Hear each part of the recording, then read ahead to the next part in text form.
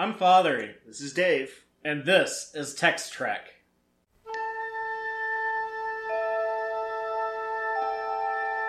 Engage.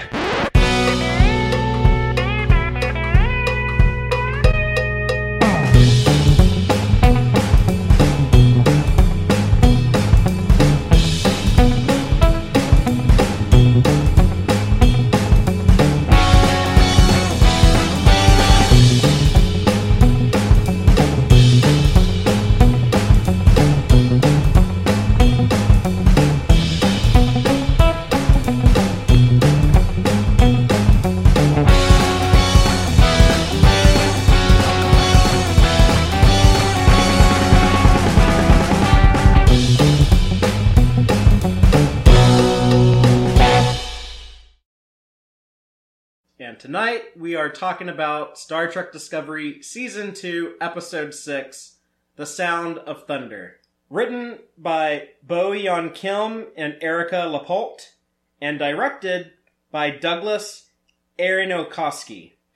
And Dave, these are actually the same people who wrote and directed the Short Treks episode, The Brightest Star. Right. So they had done the previous Saru flashback. Yeah, and I think aside this was all this was produced together. They were shooting that when they were shooting this. Makes a ton of sense. So, they'd have all the sets and everything. They did definitely show more stuff in this, but there was not a ton more shots of like cityscapes or anything on that. What's his planet called? Canamar. What is it? Kaminar. Kaminar. Okay. This episode is very much a sequel to The Brightest Star, which, if you don't remember, that is the short trek that showed the origin story of Saru. Yeah, his secret origin, in which he made a signal flare, escaped the oppression of his people, and was picked up by Georgiou on the... Not the Shenzhou, or was it the Shenzhou? No, the Archimedes. The Archimedes. And we found out a bit about him, but it did leave us with that impression. I know I felt this way at the time that, like, I didn't quite understand, because I had always thought that there was, like... I didn't think that the prey species... It seemed like they were off-world. Or that's the vibe that I got from that short, was that you would get, like, taken or beamed off-world to some end. And I didn't quite... It didn't quite add up to what I'd been thinking that Saru's predator-prey species was like. I liked the episode. It was still one of my favorites, but... Yeah, and he's also talking about, like, this weird stuff about, what about when I enter Vihari and all that? What are you talking about, Saru? I don't know that Vihari. Right. What's going on? I guess we're going to find out in this very episode. Yeah, so this is the episode that... Also, what we saw 2 weeks ago in an Obel for Charon, when Saru lost his Gangula. Yep. we do get those questions answered. Now he's a man. Well... we're just gonna give our opening statements, and it's just me and Dave. We don't have any guests joining us, but right. But we're gonna cut back to some guests before too long, so don't panic. Yeah, you don't have to look at our ugly mugs the whole time. We'll be bringing people back on board probably next week, but we felt only we could properly talk about the secret origin of Saru. Yeah, we both have a lot to say on the subject of Kaminar.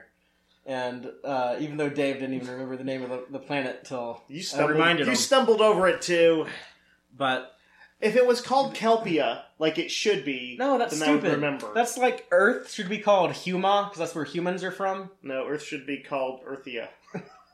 Then we're Earthians? We're Earthers. Or they use that term often enough. But we're just both going to give our opening statements on this episode. Yep.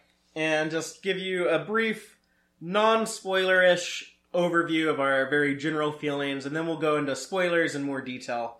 Yep. Dave, would you like to go first, or would you like me to go first? I'm going to go first. Okay. I'm going to ruin things for you. Go for it. All right. So, I found myself much more involved with this episode than the previous ones, and very excited by it, and I felt it functioned to me almost like a feature film Star Trek outing, where... It was pretty high in action. It was effectively standalone. Had some big concepts, some big character beats and emotional arcs.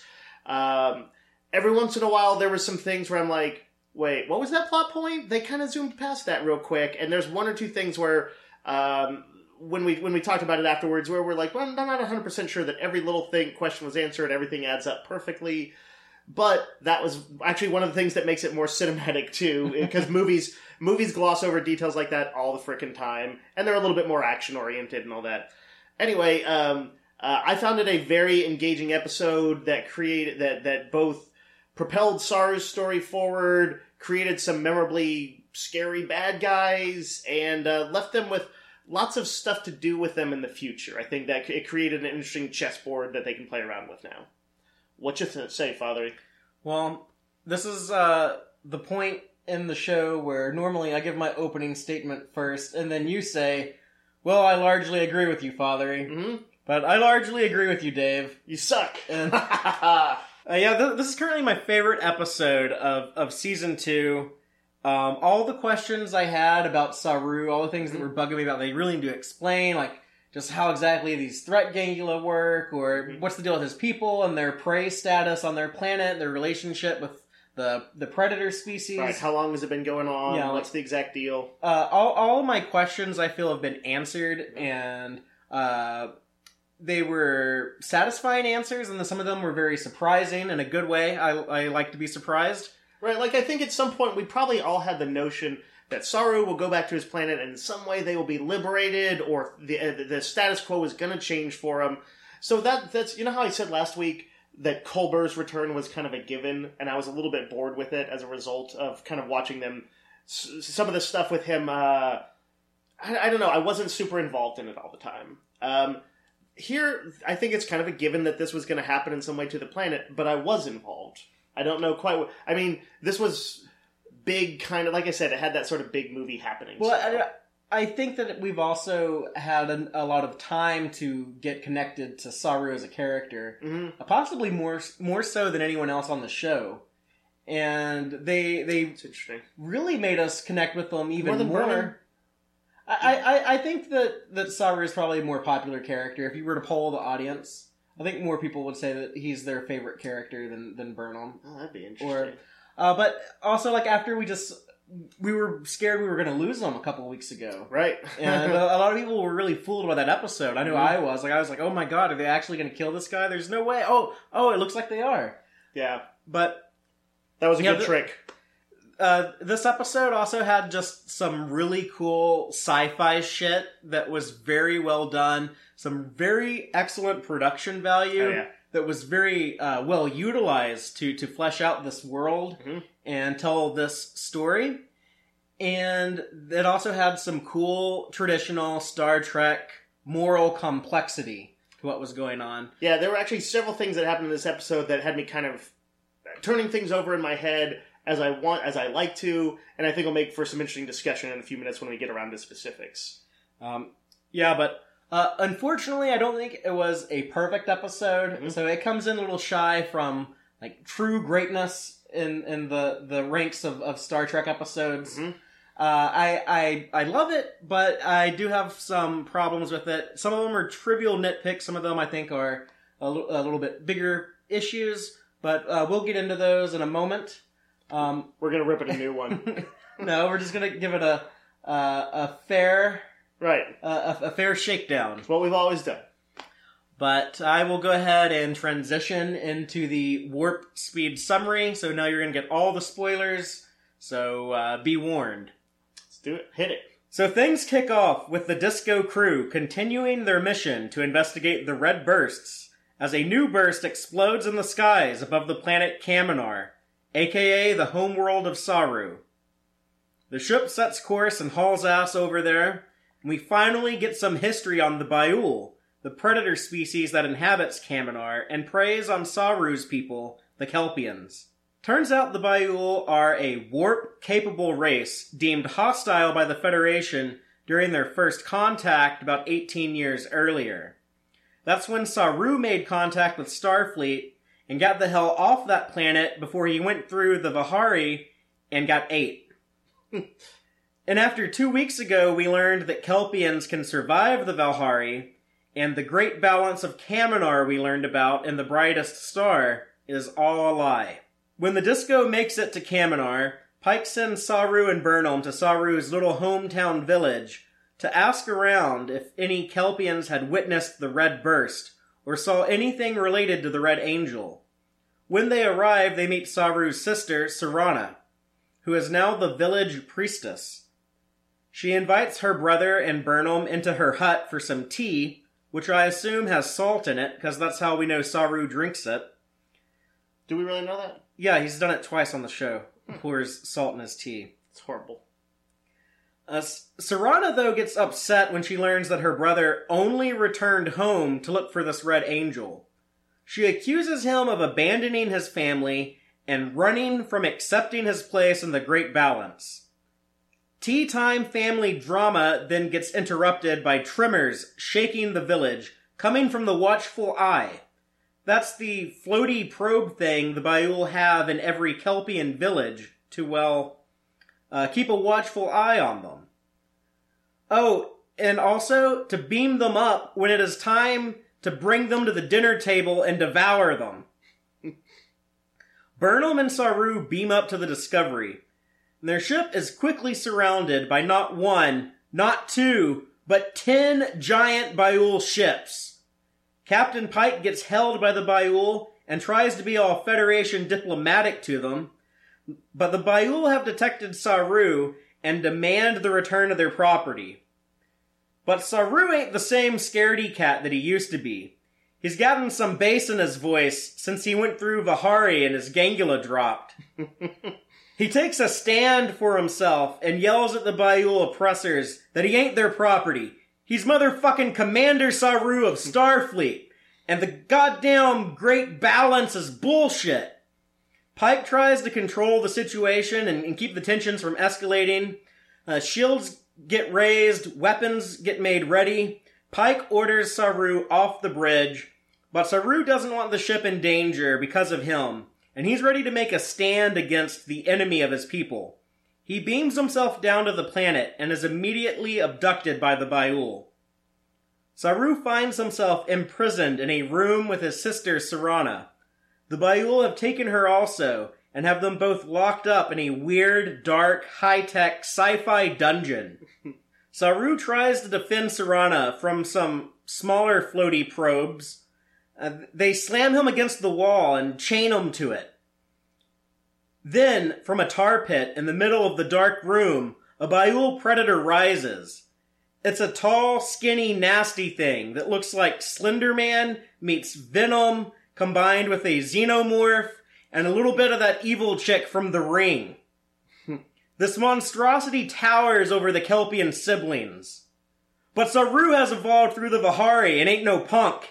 He doesn't have threat Gangula no more. He's got attack Gangula that pop out the sides of his head and shoot needles at the Baiul. And the Baiul, as scary as it looks, is actually frail and bitch-made hiding behind the safety of a force field. It turns out the Baiul are actually much weaker than the Kelpians, and have had to rely on their technology to keep the Kelpians in check. It turns out that once the Kelpians were fierce creatures who fed on the Baiul and almost drove them to extinction, the Baiul were able to take over the planet through their technology, and ever since have killed Kelpians before they enter the Vahari, preventing them from reaching their mature and less docile state. Saru is the first Kelpian to survive Vahari in 2,000 years. The Baiul are determined to keep the truth contained. The murderous monster returns to its slime pit, but not after ordering its probes to analyze Saru. One probe attacks Serana while another comes after Saru. But he bursts out of his shackles with Kelpian strength, and he smashes the probes to pieces. He then uses the smashed bits to build a communicator and contact the Discovery. Saru and the crew decide the only way to free the Kelpians from the Baiul control is to use the signal from the sphere that triggered Saru's Vahari and distribute it across the planet to trigger the Vahari and all his fellow Kelpians. The disco transmits the signal, and the Gangulas on all the Kelpians planet-wide start going crazy as they are wrapped in pain, being forced into the Vahari. But the Baiul aren't going to stand for this. They have a massive secret base underwater that rises to the surface. Turns out this is where Saru and Serana have been kept. The Baiul power up the watchful eyes with an energy buildup that will exterminate all the Kelpians. Pike opens a channel to the Baiul and offers for the Federation to start negotiating a peace between the two species of Kaminar. The Baiul remain silent. Pike then orders Reese to start shooting the energy pylons, even though there is no way they can take them all down in time. But then the Red Angel shows up, flying down from the stars, and depowers the Baiul weapons. Saru gets a good look at the savior of the Kelpians, and sees the Red Angel appears to be a humanoid in some type of advanced tech flight suit. Back on the ship, Tyler and Pike review the information Saru reported on the Red Angel. Tyler is alarmed by the threat the Red Angel presents. Pike seems to think Section 31 and Tyler are being too paranoid. Saru then offers Serana the chance to stay on the Discovery, but she says she needs to help guide their people through this new transition and help them learn how to coexist with the Baiul as equals. She then says Saru is welcome to visit whenever he wants. After they say goodbye, Saru talks to Burnham and lets her know how good it feels knowing he has given his sister a second chance on life. He encourages Michael to try to do the same for her brother Spock. She replies by letting Saru know that seeing him with Serana has made one thing very clear to her, that she must return home as well. Roll credits. So, before we talk too much about like the main A story and everything going on with the Kelpians and the Baiul, the B story of this episode, I just want to talk about it because it's very brief, but in the beginning we do touch on Culber and seeing his return from the mycelial network a little bit, and how that kind of connects to what Saru has gone through with post-Vihari, where he is a transformed man. Right. So is Culber, who's been turned into mushroom matter and then back into normal matter. Back into a super jacked dude, I have to say. Now that we can see him without his full dress gown like kind of thing on, I'm like, damn, that dude works out. I'm weirded out by the fact that he doesn't have his facial hair, though. Yeah, it looks a little weird to see him clean shaven, but... Yeah. But he's meant to look visually different as he processes everything he's been through. I noticed that he shied away when Saru touched him a little bit, too. So he's presumably... I thought it was interesting, Stamets seemed to be a little bit oblivious to the fact that Culber was kind of almost dissociating, it seemed like. He was almost kind of numb or something. And Stamets was just, I think, so happy to have him back that he kind of didn't notice that his boyfriend is not doing so great. I loved the writing in that scene. And it's so brief, but to me, I think it does so much. Because, for one, it reminds us, there's something going on there that they haven't had time to really explore a lot, but they obviously plan on delving back into that. Totally. Two, it shows the state that Culber is in, where he's clearly suffering from some post-traumatic stress. The way that he did freak out when he was touched. I think that's a really common thing with PTSD. That's also something, if you think about it, for months when he was in the mycelial network, the only thing touching him was little spore people trying to eat him. Essentially, touch meant threat. Yeah.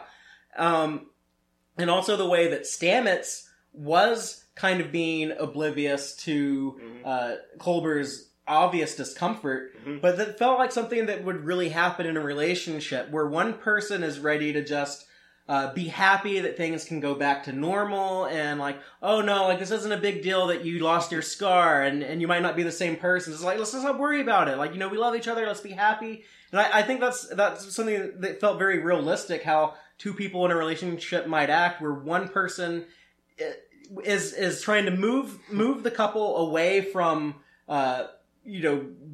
worrying about the traumatic thing, just like, no, let's just get over it, let's just move on. And the other person is like, no, like this is a big deal to me. And I think that positions them to do some cool drama in coming episodes. It's a nice bit of realism in a story that was also about a guy being trapped in a mushroom spore universe. But yeah, it exactly mirrors things that anybody should be able to, I think, associate with in some ways. And I thought was well acted by all of them. It's also something that the serial format of Discovery is very good at, is that you don't process something in one episode. You process it over time, and even though dramatically we might need some closure after, during the course of a season, it's not going to happen all at once, as is so often, the done in one traditional Trek style. Where do you think they're headed with Culber, though? Like, if he's not do you think they're just kind of showing this to show the realism of sort of that PTSD situation? Or do you think there's more to be told about how he is? Is there something going to change in him? I don't know if it's gonna... I mean, there's obviously a bit of an arc planned out. I don't know if it's just gonna be, like, him learning to, adjust to being back in the real world. Mm-hmm. Or if it's actually going to have, like, a bigger consequence whatever direction they push it into. Right. But I think it is cool how they just set it up with the anecdote about his scar from the time he got stitched up, and it inspired him to learn medicine and become a doctor. He doesn't have that anymore. So without saying too much, the viewer can infer that, like, oh, he's worried that he might not be the same person he was who died. He might be something different. And you kind of get into, like, a bit of, like, metaphysical philosophy of, like, am I the same person after I died, got copied into a mushroom realm, and then got transported back? Right, with as the other doctor tells him, with a perfectly pristine new body. Stamets, to him, it's just, oh, weird, you lost your scar. To him, he's like, oh, I lost something that made me me. And it's clear that there's going to be some talking that's going to need to happen if they're going to get back together.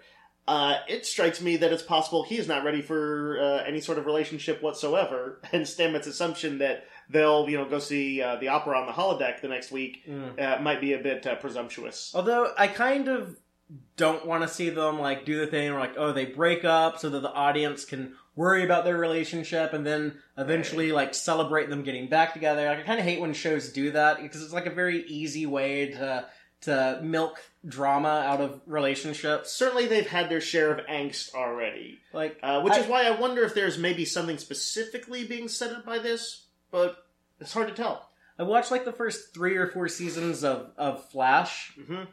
Or The Flash. I don't know. But what I'm talking about the Barry Iris. Yeah, the stuff. The CW super show with the Flash, and how he gets in a relationship with Iris, and they break up, and they get engaged, but then they get unengaged, and just I hate that style of writing. There's a lot good about the show, but yeah, the kind of soap opera tropes that and in the comics, this kind of stuff happens sometimes too. It can really wear you down, because you can feel the drama being pushed into your face, and it doesn't feel organic, and yeah. But I agree with you in general. Kudos on this scene. Fascinated to see where it's headed. And I kind of hate that in real life, when I know couples who, like, break up and get back together, and break up and get back together. It's like, it's never going to work out. Like, there's a reason you keep breaking up. Just, like, move on so you can both get on with your lives. It's human nature.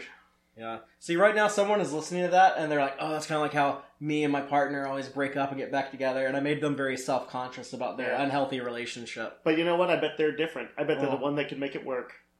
I'll take that bet. But yeah, so anything else about Stamets and Culber? No, I don't think so. Let's jump onto Saru and the Kelpian stuff. Okay, so yeah, the main meat and potatoes of this episode. Yep. Oh, by the way, speaking of meat, you were talking about the you were talking about the what do they call the aliens? The Baiul. The Baiul. You were talking about them eating the Kelpians. Did they eat the Kelpians? That's what we've always been told. Who told us that? Everyone. Saru talked about how, like, his people were harvested. I was just thinking, like, harvested could have other meanings, and we never saw it per se. I was just wondering I was trying to remember if they had shown anything concrete. It seems clear they were killing them or doing something really bad with them, but you never actually see it, right? No. Okay. But yeah, like, I think, like, the most descriptive it ever got was when Saru tells Burnham, back in the first episode, when he says, "We are your livestock of old." Right. But yeah, the revelation, though, we learned that originally the Kelpians were the predators of the Baiul. Yeah. It's an interesting spin on things where we have to recognize that the guys that we consider the heroes were once the aggressors. I don't know if it was supposed to be, and they didn't go into this so far back, where it was essentially like our Neanderthals being subsumed by Cro-Magnons. Were they warlike? The Kelpians never had high tech, so, were they somewhat primitive peoples at the time? Or, were they evolved enough to, kind of know full well what they were doing and not just be acting on instinct? Were they essentially animalistic? Yeah, well, the way that the Baiul describes the old Kelpians was, he said, the ferocity, and it's kind of implied that they were just simply governed by their base instincts. So right, that's kind of the impression that I got, but it is kind of tainted by Baiul biasness. So who knows what the historic accuracy is? But, right. I think we're certainly meant to at least infer there's some truth to it. Yeah, that they were like the more barbaric ones, and then the only way that the Baiul got the upper hand and kept themselves from going extinct was through their more advanced technology.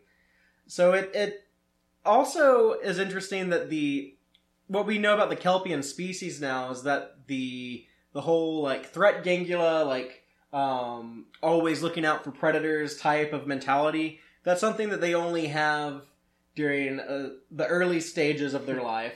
Right. It's like the tadpole phase. Even though, Saru's got to be, in his 40s by human years. Right. Assuming that they age kind of like humans. Because you got to assume, he was at least a teenager in The Brightest Star. Right. And it's been 18 years. Yeah.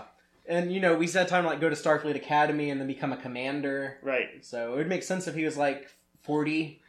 Right. But, we don't know how long they live. It's a long puberty, Father. Yeah. Let the Kelpians be what they are. But his dad was old, and his dad hadn't gone through Vihari when we saw him in The Brightest Star. But by his voice, I think it was meant to convey that this is a much older character. Yeah, for sure. What normally triggers Vihari? I assume it's just an age thing. It just happens whenever you get old enough. Right. Like puberty, I guess. And what do the Ba'ul do? Like when Vihari is triggered, is that when you're called to be sacrificed? Yeah. Okay. So they presumably they're monitoring with their all-seeing eye stuff, which they call the Watchful Eye. The Watchful Eye. And then they're like, let's bring him in. So maybe there's some variation just because of weird genetics and stuff like that, and his people still sometimes grow old without having it happen. That may just be a weird Kelpian thing. It's a cool sci-fi concept that kind of has enough real-world science in it to make it work. Because it does make sense for the younger version of the life form to be more terrified of everything. Because that's kind of like how human children are. If you leave a kid in a room and everyone else, walks out of the room and you turn the lights off, the kid will get scared and, run out. Like children are kind of easily terrified of everything. Right. Then we grow up into people who have fists for fighting and who and stronger bones for it if we have to. But it's just like an evolutionary thing. They're right. Avoidance first and then combat. Yeah. It absolutely makes sense, even in a sort of sci-fi-ish variant, but it makes sense. Let me ask you: Did you feel, because the Ba'ul were super scary looking? I thought they visually made them amazing looking. They looked awesome. The super long fingers, the dripping tar. It reminded me of when the Uruk-hai emerged from their hatchery in Lord of the Rings. I think this looked 1 billion times better than that. Yeah, but you know what I'm saying, right? This guy comes out of goop, as if it was a placenta or something like that. And not even just the visuals of the creature design, but also the way it was shot with the lighting and the distortion they put on the voice, like it really worked very effectively. Like this, speaking like little kids, this is something that would scare a little kid. Like it would be scary, I think. Right, the equivalent of the Weeping Angels episode of Doctor Who. Even the Baul, their ship sounded scary. Their energy powering up had an eerie, vibration undertones and stuff. They did everything to make them visually terrifying, only to reveal that they had been essentially the oppressed. But at no time I never quite sort of can say I felt sympathy for them. In fact, throughout the episode, I was like, rarely have I been as on board, wanting to see the rebels bloody the nose of their oppressors as I was in the build-up to this. I really wanted to see Saru wreck one of these guys, just completely burn their empire to the ground, Yeah, and I never sympathized with them, but I did empathize with them. I can understand where they're coming from. Right. And I did like that moral complexity that Star Trek often does, where, you see the Gorn was obviously supposed to look like a scary monster. Right. Where the Horta in Devil in the Dark was, clearly meant to be a scary monster. And then you learn, there's a little bit more to the story. Right. I mean, yeah, I definitely sympathize with the Gorn and the Horta a lot more than with the Baul. Right. But once upon a time, presumably they were honestly the more advanced one, group that got so scared by the predatory group that they developed this technology and these control devices. I'd kind of be curious to know how that happened. It's interesting to think of those something as scary looking as they were running around that are they're coming for us, Well, maybe they changed looks. Maybe they lived in the water because that's where their ship maybe in the bottom of the ocean there's a layer of that tar that they live in. This is something that I thought of is maybe that's why the Kelpians use nets to get seafood, get kelp or seaweed or whatever it is that they eat. Yeah, that we saw in The Brightest Star, because maybe they used to use nets to capture Baul and eat them when they were the predators. I like this idea. Let's run with it. But how cool is it that their threat gangula fall off and get replaced with weaponized gangula? That would be perfect for a predator. You look at your prey and your face is aimed at it, and then you just shoot out needles. Just tranquilize it. Yeah, that's pretty effective. Yeah. One thing that always bothered me about Saru is that on Earth, most animals that are prey species, they have eyes on the outside of their head, whereas predators have eyes on the front that look forward. And I was kind of thinking that it would have been cool if they could give Saru eyes on the side of his head look somehow. Right, even though that wouldn't go well with a mask, that they had made for him. But if they had been able to create that, would have really conveyed the prey species thing. Right. But now it makes so much more sense to me because no, he originally evolved to be a badass predator. Right. Wanted to touch on the Prime Directive stuff in this one. It comes up, and I kind of liked how Pike handled it, maybe on a more meta level. Everybody knows that Trek captains mess with the Prime Directive. It's kind of it's sort of how you show that you are not a company man in all cases. Yeah. Although not to the extent that pop culture has made it out to be, that Star Trek... where they just walk over it every time. Yeah. It's always informing their decisions, and they're always trying to minimize it if they have to break it. And that's what Pike said. He's let's see if we can bend but not break it. A simple way to put it, but I just thought it was a good way to do it. So Now, they did go and lead an entire revolution on the planet. So I both love and hate some of the Prime Directive stuff in this episode. Just the first thing I want to talk about, what I love. That is, they clarified something that had, for a long time, had been my belief, that had been my theory, is that when an alien species is already aware of, warp travel, and maybe they've had contact with other alien races and stuff, it's okay to show them that you exist. Because we see examples of that constantly when we see Starfleet interacting with people who do seem to be pre-warp. We saw it in the original series all the time, and the people in the opening of Mirror Mirror don't seem to have warp technology. Right. Or Friday's Child, they clearly don't. Or A Private Little War, they clearly don't. Next Generation, Code of Honor, I kind of get the vibe those people don't have warp technology. Right. So I think like if you've already met other species and you're already like aware of space travel and warp drive and stuff like that, I've long time had like the theory that it's okay to, talk to those people, to say hi. Right.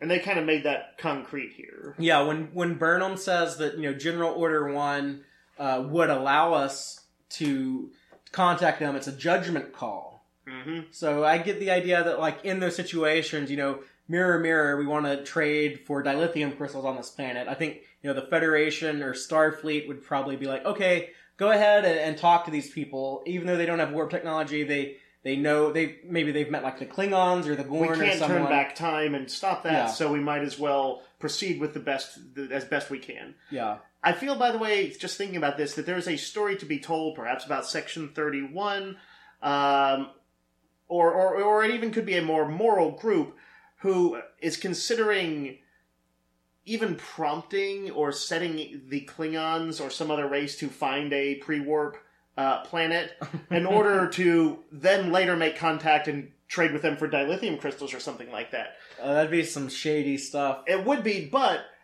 I can see, it's like, what if it's like one of those, this will end the war if we can only do it.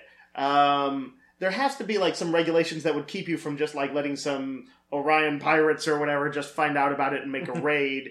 They have to watch for that, but there's definitely, I think, a story to be told around it. Even if it's Section 31 dodgy business. That's pretty cool, though. I'd like to see that explored. Yeah. But the other part of the Prime Directive that I think a lot of people forget about is that even if it's a species that has warp drive that you've known for centuries, the Federation is still not supposed to get too involved with their internal affairs. Right. That's why the Federation could not participate in the Klingon Civil War that happened in the Next Generation between seasons 3 and 4.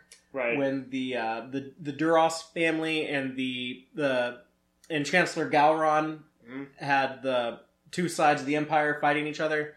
The Enterprise D had to stay out of that conflict. I've forgotten that. Did they specifically invoke the Prime Directive as the reason? Yes. Okay. We also hear it a little bit in Deep Space Nine when Picard leaves Sisko in charge of the station and tells him, your objective here is to do everything short of violating the Prime Directive. And everybody's on the same page with warp technology. To get Bajor ready to join the Federation. Right. And so, that meant that... Like, so they basically have a broad policy of non-interference that this also encompasses. Yeah, but this episode does seem to really break that hard. And I could have done with that being talked about a bit more in the episode. If you think about it, if you want to go at it from a realistic standpoint and kind of ignore what had to happen for dramatic purposes, Pike came this close to getting the Kelpian race exterminated because he broke the Prime Directive. In fact, arguably, they would have come close. They could have been exterminated or come close to it if the Red Angel hadn't shown.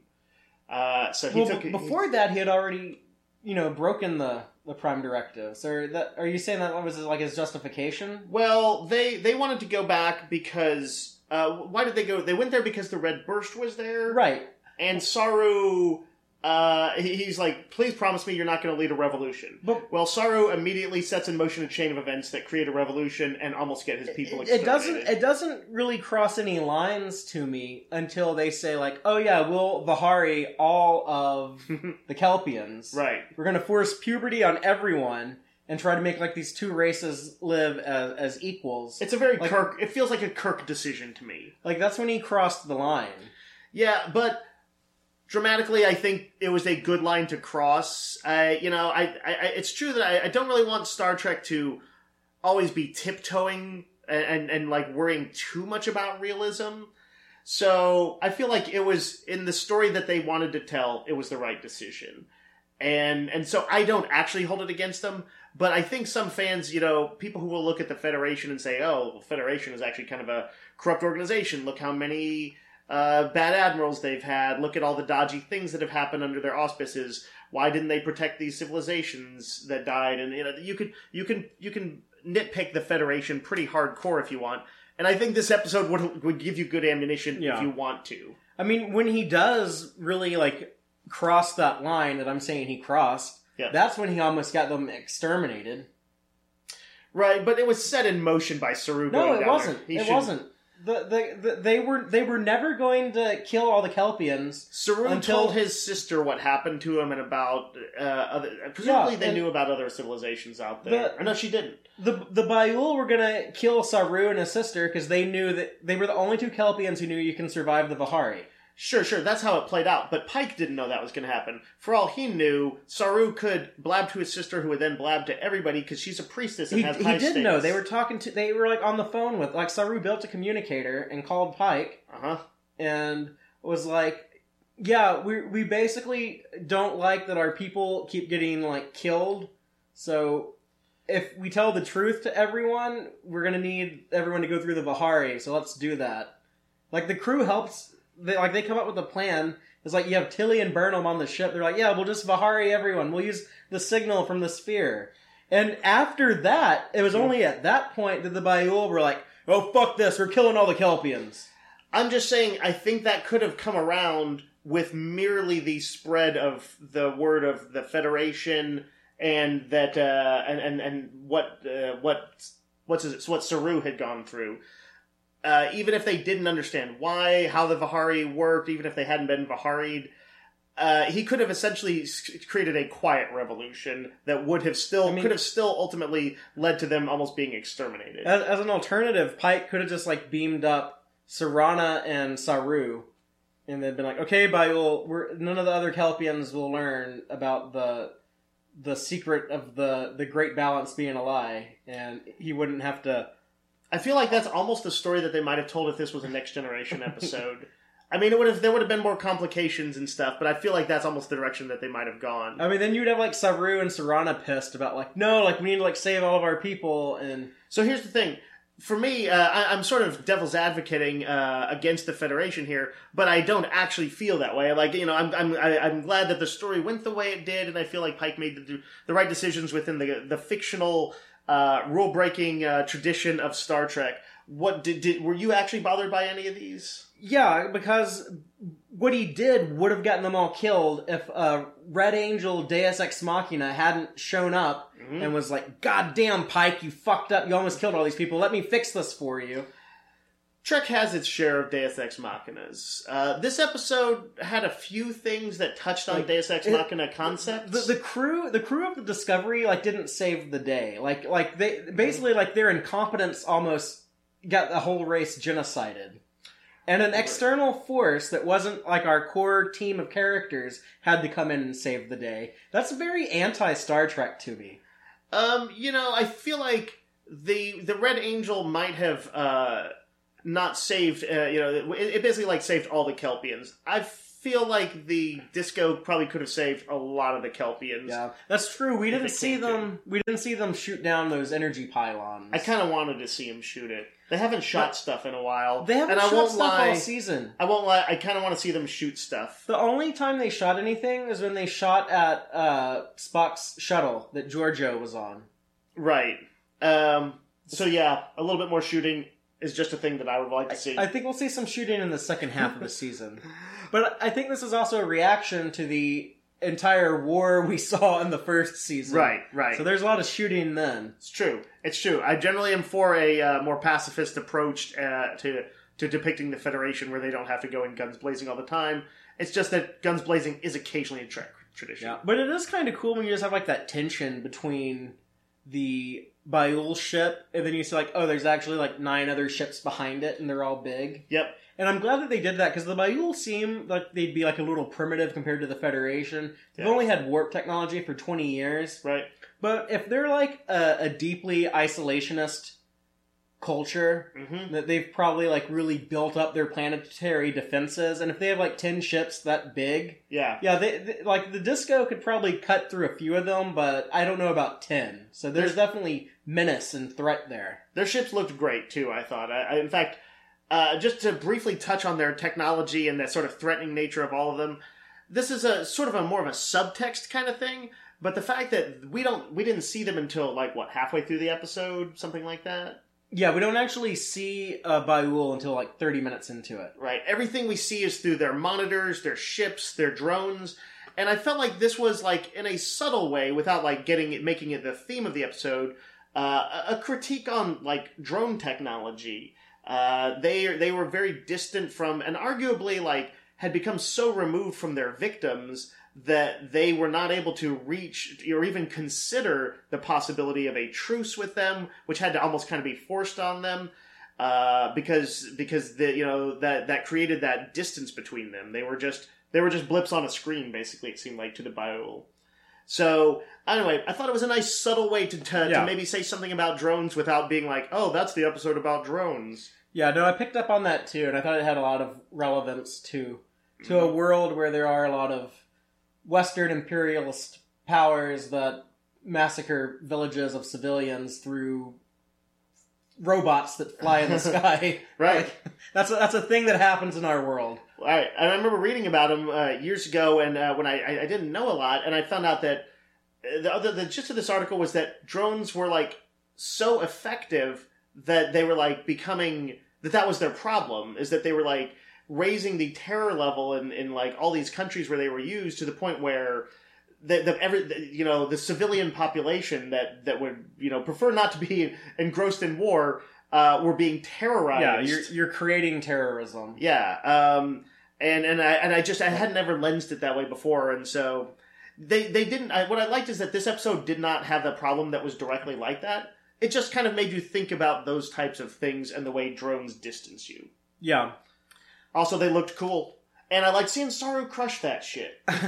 Yeah, I was really cheering for Saru when he goes into, like, beast mode and he breaks out of the where they had him chained up against the wall and started crushing those things. That had to be fun for, who's the actor? Doug Jones. Doug Jones. He got to fire ganglia spikes in this one. He got to like, break out of manacles. He got to wrench up floor panels. He got to crush drones. But I was also a little annoyed with Saru early in the episode, where you knew he was going to act a fool when they're on the phone with the Ba'ul. Yeah, and they have hailing frequencies open. Like, you knew he was going to, like, he just starts talking over Pike. Rant. He just he doesn't. Pike was not in control very strongly in this episode. Saru kind of walked on him a little bit. Yeah, when he wouldn't get out of the captain's chair. Oh, that's right. Yeah, that was kind of fun. And he's kind of like a little bit of like a moody teenager. Like Groot. But let me ask you this, because one of the big arcs in Star Trek Discovery is seeing Saru become the commander. Right. That he has become. Do you think now, post-Vihari, do you think he is better suited to be captain, or do you think he's probably worse now? Because, like, he's kind of... This calls to mind kind of on a power trip. This calls to mind the enemy within a little bit, and its notions that the aggressive-ness is a key component to being able to lead, and it needs to be at least somewhere in the mix, a certain level of aggressiveness. Right now, he seems to be leaning towards it, but you do see also these very subtle scenes, whether when he's talking to his sister, when he's talking to Burnham, even when he was talking to Culber. So it certainly seems like he's capable of it. I think arguably he was only truly aggressive when it came to freeing his people and what he felt about the Ba'ul. Yeah, after he got woke and learned that he's been oppressed, he's a victim of this horrible systemic oppression. Mm-hmm. And then he got a little too carried away when he's like yelling at his Right. comrades and his captain of all people. Yeah. He is lucky Pike did not slap him down. Pike is a good boss. Pike is. He's not a Jellicoe. He's not a Lorca. I was sad just thinking about how he's might not going to be around after this season 2, Mm-hmm. but in a way I kind of like that, because if we don't see too much more of him, I know that like they can never tarnish him from being. I think going forward he is probably my second favorite Star Trek captain. Do you think there's any possibility they'll spin him off? I don't know. I don't know. They'll have cast Spock, Number One, and him. Is Number One definitely going to be in more episodes? Do we know? I mean, I'm assuming you didn't get Rebecca Romaine for one little scene in the mess hall. I would not think so either. I had a friend who thought that was the case, though, and that friend is a fool. Well, how much does your friend know about like the production of television? Jack shit. No, Randy does a podcast on TV. He actually knows a fair amount. Then he should know better. I thought so too. Surely he doesn't think that. I'm saying I heard that second Oh, hand. Kelsey Grammer showed up on Star Trek for like 20 seconds one time. It's true. But that was obviously meant to be a cameo. Rebecca Romaine was meant to be more than a cameo. It does make you wonder if there's, like, beyond the show, if they might be considering running with these characters. I don't think either of us were like, yeah, we would like another show set in this exact time. Just, it's cramming a lot of shows in Kirk's era. It would be kind of redundant to have two ships going around, exploring space, set at the same time. Right, and one of them is the Enterprise, but you kind of can't do too much with it, because Kirk has to be the guy who does most of the cool stuff with Enterprise. Nevertheless, I'm gonna think about that, because I certainly do like Pike, and it would be kind of hard to not be somewhat enthused to see him running a show. Yeah, no, if they announced that, I would be excited for it, but... We were talking about Saru and his mood swings and stuff. I did want to mention something specific. When he was talking to his sister, I thought that was a really great, emotive scene. And not only that, it's one of those, I think both of us noticed that the music stood out for me in this episode. Yeah. On our like things we wished we want to see in season 2, one of the ones that I was hoping for was like more memorable musical cues. And I thought that I think they were playing around with some of the Discovery, the traditional themes that they use in Discovery. But I felt like they hit like a peak with that sequence with his sister. And then there was also some good tense and action music near the end throughout the whole thing. Like, I was pretty pumped during all the end sequence stuff. Yeah, I'm looking forward to when the Season 2 soundtrack is made available. I definitely want to go back and re-listen to some of these tracks. There's also a cue that's from the very ending of Season 2, Episode 1, Brother. When Burnham sees Spock had like the drawing of the 7 red bursts, and she's like, "Oh my God, Spock, what have you done? Mm-hmm. Where have you gone? What's going on here?" And there's like this little musical cue that when they talk about Spock in this episode, Mm-hmm. they use it again that I Okay. really like, and I love musical continuity on TV. Does it have like that? anyways. Is it tinged a little bit Vulcan style? Like that slightly exotic woodwind or whatever they use for Vulcan-y stuff? No, Oh, just curious. but I can't quite picture it in my head. Well, I'll go back and check it out later. I knew like there's no way Dave is going to remember this music from the first episode of the season. But another thing I want to talk about though is we're kind of getting in this direction about like the music, and like the budget of the show is really showing through in a lot of these episodes this year. Mm-hmm. Part of the reason supposedly why Gretchen Berg and Aaron Harberts are no longer the showrunners was that they might have spent a little too much money. They're like, Yeah. we're now in... This is the first episode from when like they've been fired. It was like this episode went into production when Alex Kurtzman had just taken over. This seems like this episode cost a shit ton. I know. So it makes me wonder how true that original news was. As to like what some of the reasons were. I am kind of feeling sometimes that the show has too much production value. Because, like, the cinematography in this episode, Mm-hmm. I thought it was very well directed. Mm-hmm. But there are a few times where it gets a little crazy, especially in the beginning when Tyler and Pike and Burnham are having a meeting. Mm-hmm. And the camera is just constantly spinning around the table. Hmm. I know, like you said this, you were like constantly like taking notes on your phone. So I don't know if you noticed some of this. Yeah, sometimes that stuff but- may elude me. I'm not like constantly taking notes, but when I do, I might be looking down for a second or two here and there. But I know, like a lot of people were complaining about like that made them like sick to their stomach and stuff. It didn't bother me, but I mean, there's a long tradition of cameras roaming around people in conferences and movies. You do it because otherwise talking heads are bored. But it is kind of distracting because I'm watching this thinking like no other Star Trek show would have shot this like this or anything Right. close to this. The opening of the episode, it's kind of like a long shot with like these, I'm gonna call them Aquaman transitions, because like if you've seen the movie Aquaman, you know that like James Wan will like cut back and forth a lot of times like in and out of flashbacks, but he'll like show a character that's kind of like they're in like one shot and like one time, or they're like in another shot and like a different time or a different location. Mm-hmm. Or like he'll like do like these cool transitions like You're talking that. about like where it like stays on the person and it's like they were showing them 10 years ago and then it's the present. And then like And it it's just like, kind of morphs into their slightly older self and the background changes. well, no, like the camera like spins around something and then Oh, and it's a new timeline. yeah, Yeah. That's going on like the first 5 minutes of this episode, and it didn't really bug me or anything. I thought it was pretty cool actually. But then when it shows Saru talking to Culber, Mm-hmm. even though like I really loved that scene and was, went out of my way to bring it up before we talk about anything else, that was way too handheldy. Where I hate handheld camera stuff in general. I think it is incredibly overused. I like handheld a lot of times. Shoot it on a fucking steady cam, and you can still do like these cool long swooping scenes. To me, like it's so distracting when I know there's a camera guy on set right there going back and forth like this. Sometimes I notice it does bother me, but I like the intimacy of a handheld camera. Sometimes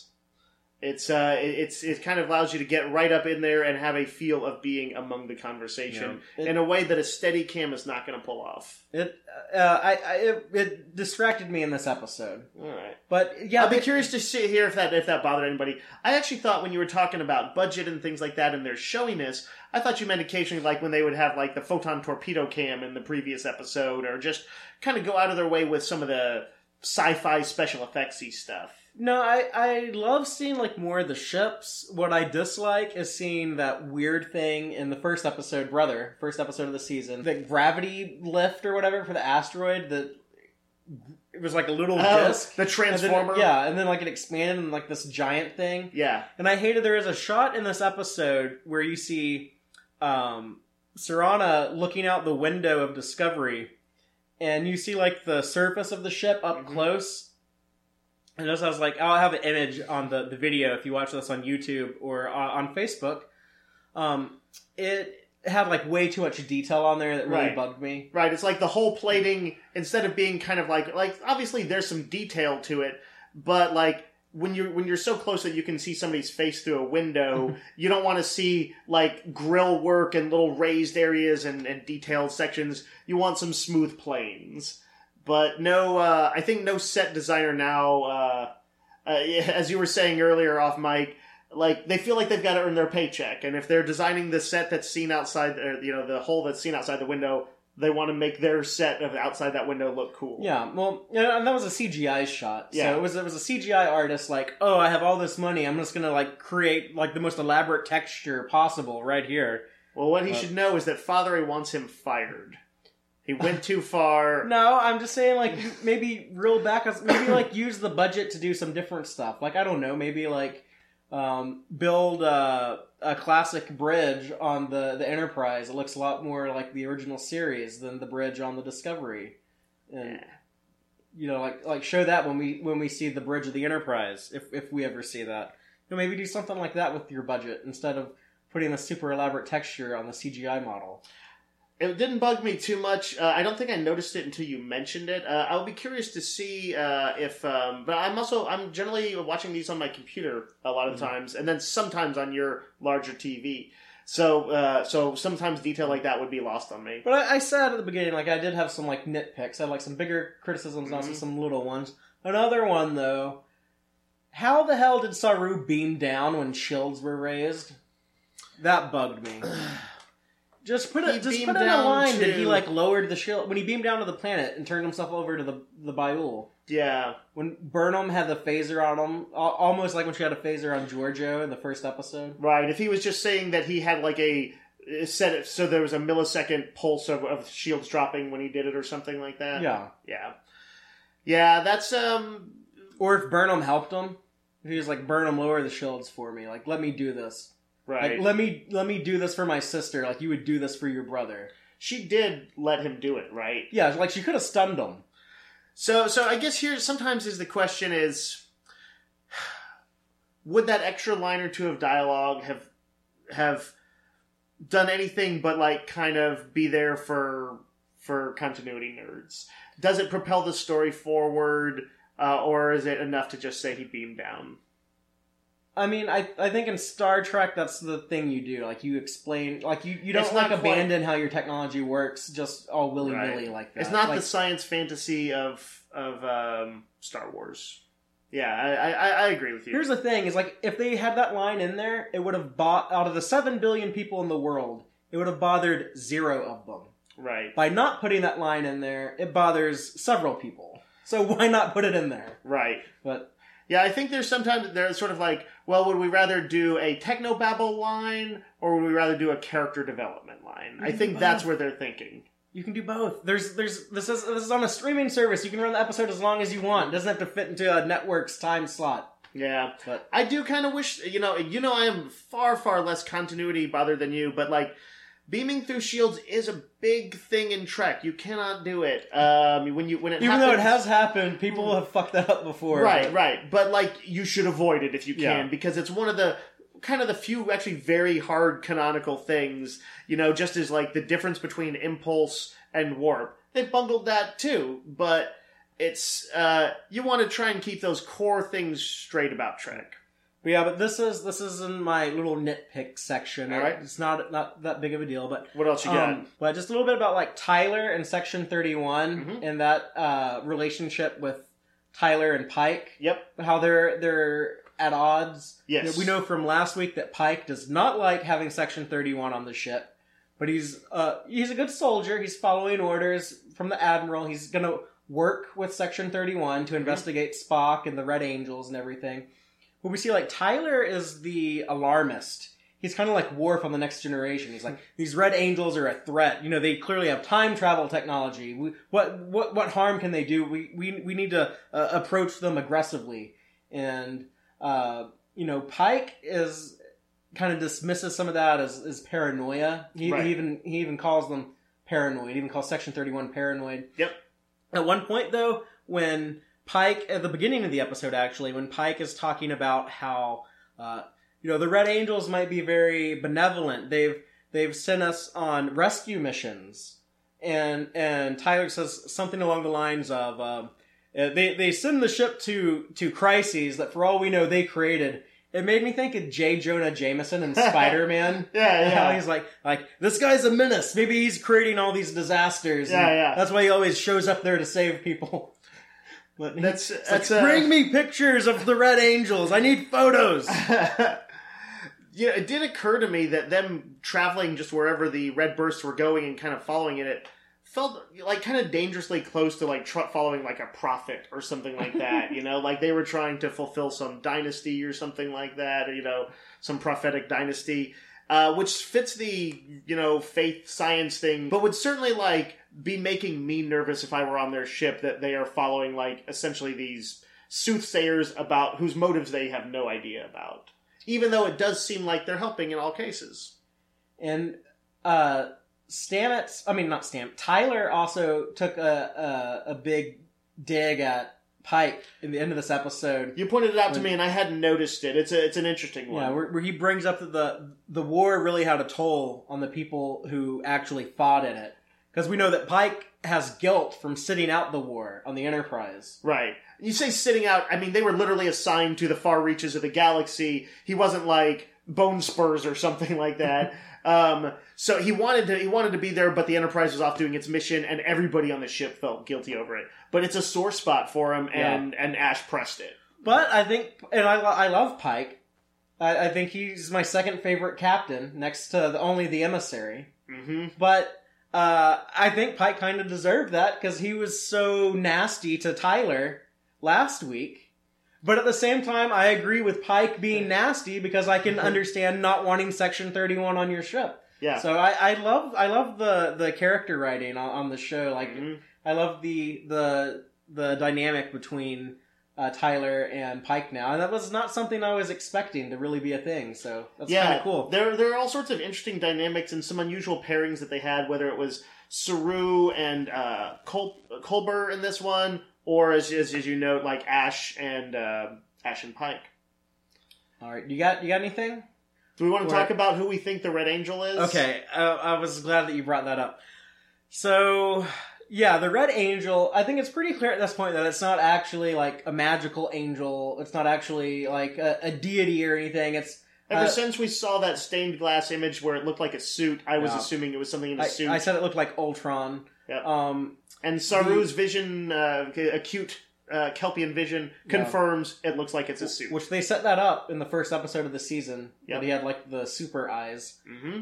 But yeah, so it's a character in a suit. Now, it's either going to be a character that's already been established, or I guess it could be like a new character that will be unveiled, but that does seem kind of weird. You think like if they're creating a mystery, it's someone that we already know.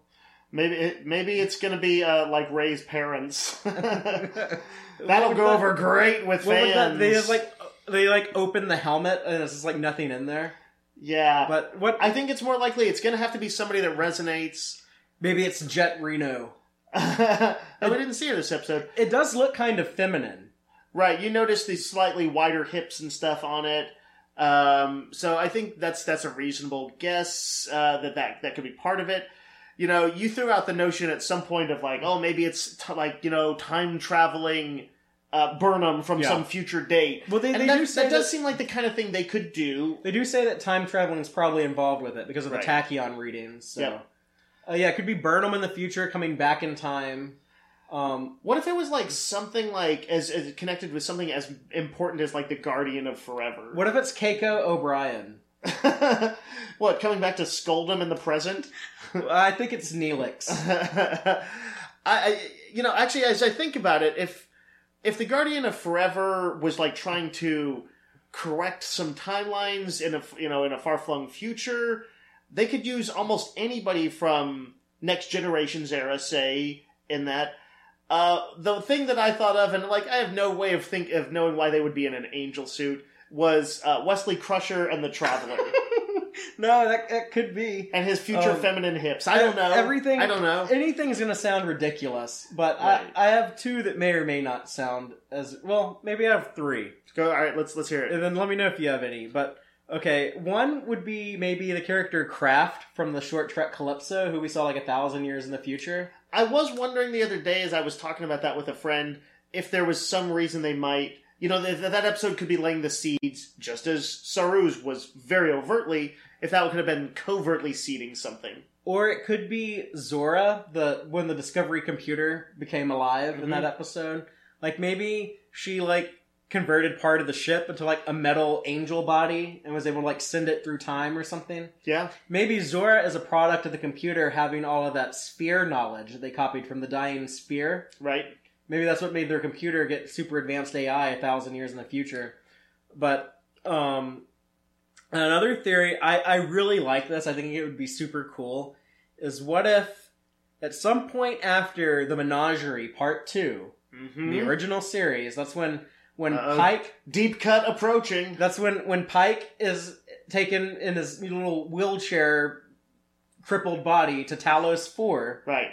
What if at some point after that, the Telosians... like, build him, like, this angel armor, and they're able to, like, send him through time to just be, like, this avenging angel of the galaxy, just going and, like, righting wrongs and correcting things, and you just have, like, this Captain Pike who's always just, like, flying through space and time, and maybe we even at some point get to see, like, a montage of where maybe the original series episode, Balance of Terror, when the Enterprise is in this cat and mouse battle with the cloaked Romulan bird of prey, and they're shooting a torpedo, and it's like gonna miss the cloaked bird of prey, but like the Red Angel Pike comes, like moves the torpedo just enough where it hits the bird of prey, or maybe like we see Star Trek First Contact where the Enterprise E is blowing up the Borg sphere, and Pike is there like making sure like the Borg sphere blows up, and just like all these things throughout all the history of Star Trek. You have Captain Pike, one of the greatest captains ever, is just like this time traveling angel hero saving the day and then vanishing without a trace. So our audio only listeners won't be able to see the insane look that I'm giving Fathery right now. I was with you when it came to the notion that it could be some sort of suit for Pike. I don't think I want him to become a superhero though, who travels around time and moves photon torpedoes an inch to the left. Please let that not be the case. But the basic underpinning of what you're saying could have some merit. I could see it. I admittedly was taking that to ridiculous places. Yes. Something along those lines I think would be really cool. Yeah. My notion is Wesley and the Traveler. No. But if it's a more feminine form and I'd like to see somebody that we know, that's why I'm still holding on the notion that it's Guinan's people.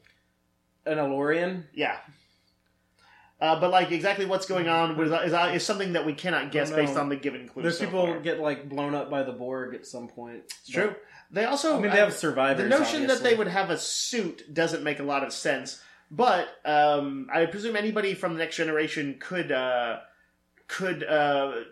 wearing the suit. It could be Dr. Crusher, feminine form, red hair, Red Angel. Well, Tilly has red hair. Yeah, but I'm thinking of somebody who they could bring in who you'd be like, oh my gosh, if they kept it quiet and Gates McFadden returns, is able to return in the final episode or two, and they keep it a legitimate secret, and we find out that she is, this is actually in some way going to set up some events in Picard's show because of the time period she's coming from. I could see it. I think it's just going to be like Spock or Burnham, though, and it's going to be way less interesting than any of these things we're presenting. I don't know if they would use a character from another show because Discovery has tried to be so new audience friendly. It's true. I think that's why I do think there's a reasonable case we made that it's just going to be a time traveling Burnham. It could be number one, I guess. Oh my God! What if do you think it's Michelle Yeoh? What if number one is the Red Angel? But she actually evolves and becomes this higher life form that does appear in different time and space, and that's why Majel Barrett played so many different characters in Star Trek, because it was the Red Angel recreating itself as okay, I'm Troy's mom, okay, I'm Nurse Chapel, okay, I'm the voice of the computer. And it's just spread all throughout the timeline. Again, if you're only listening to this in audio, you will not be able to see the crazy eyes I'm giving Fathery. That's too nuts. I like coming up with these crazy theories on the spot, though, because I get so excited about it. It's fun. I hope it's Cybok, actually. Yeah. Cybok 2020. Is that who we're voting for? Anyway, so those are some of our crazy theories. I'd be interested to hear anybody else's, too. Yeah, if you have any opinion on the Red Angel, by all means, let us know, and we might even read what you tell us on a future installment of Text Trek. Just I think Dave has some audience feedback that he's going to share with us. So first up from YouTube, we've got Alexandra Sandhu, who writes, referring to the previous episode to this one, those 3 minutes on deck, probably the longest minutes in television history, lol. Let's see, this was the scene where they have to get out of the mycelial network. They have the ticking clock, and they do take longer than 3 minutes. Yeah, it's one of those things where people are having these heartfelt conversations, and you're things are about to blow up, right? But it's a convention. A common trope. She goes on to note, Brian, your joy and enthusiasm are much appreciated. Nice call out to our co-podcaster Brian for the episode. And says, actually, the whole group dynamic is great, but Brian stood out for me today. Thank you all for the positivity. P.S. Fathery, I definitely feel your pain regarding religion. But if I put my feelings aside, Holly had the best points on the matter, in my opinion. Humans appear to be naturally predisposed to believe, so ignoring the matter won't make it go away. I don't know how much evolutionary time will take for humans to grow out of it, if ever. Though I am an atheist, I think TNG's approach to religion was a bit simplistic and came across as rather condescending. I sort of agree with that, even though I kind of liked its condescension. This is about our talk on religion last week, so if you're not sure what we're talking about, just go back and check that out. But right, What led to us talking about that? The use of religion in Star Trek Discovery with Pike, implying that he went to church with his cousin. That's right. And she goes on to say, on the other hand, DS9 was a bit too spiritual for my liking. As for Discovery, I certainly don't care for resurrections and angels, but the story is not over yet, so we don't know where it'll land on the matter. Either way, it's a tough balancing act. So, Alexandra, thank you so much for the feedback, and I agree with a lot of what you said there. And just one thing I do gotta point out, as the big DS9 fanboy I am, the spirituality in that show didn't really bother me because the wormhole aliens were actually real entities. Right, you're saying all the religious magic stuff turned out to be science stuff, right? Or had science underpinnings. But I mean, that's how it worked with my interpretation. But yeah, thank you for bringing some of that stuff up to my attention. I do appreciate that. Last comment here, Facebook's Adam B. Owen says, it was great to see Culber come back. I'm still not entirely sure how that works as a creation from Stamets' mind. I wonder if that means Hugh's mind is limited to only what Stamets thinks he should know. That could be a problem, but it'll be interesting to see how they resolve this. I can't imagine he just goes back to being Doctor right away. good prediction there, because that is exactly what this episode we just reviewed showed, that he is not easily going back to being a doctor. That said, I think that they're going to allow that he is the full Culber, I think. I think just based on Disco's history of expediency over kind of the next gen, let's look at this from a lot of nuanced perspectives, and I don't think he's going to be just like a figment, just like Stamets' memory of him. I think he's, for all practical purposes, is Culber. Yeah. Adam, the way I think that worked was that in the moment that Stamets found Culber immediately after death, I think that Culber's mind was still intact enough that Stamets was able to just take his lover in his arms. Physical contact happened. And through that physical contact, like, create like an actual mycelial copy in the network, just because of like Stamets' connection. And I think it's probably treated as like, oh yeah, like in the heat of the moment, like he wanted that so bad. There's like his love for Hugh, made it happen. That type of writing that I'm largely okay with, because it's Trinity in the Matrix.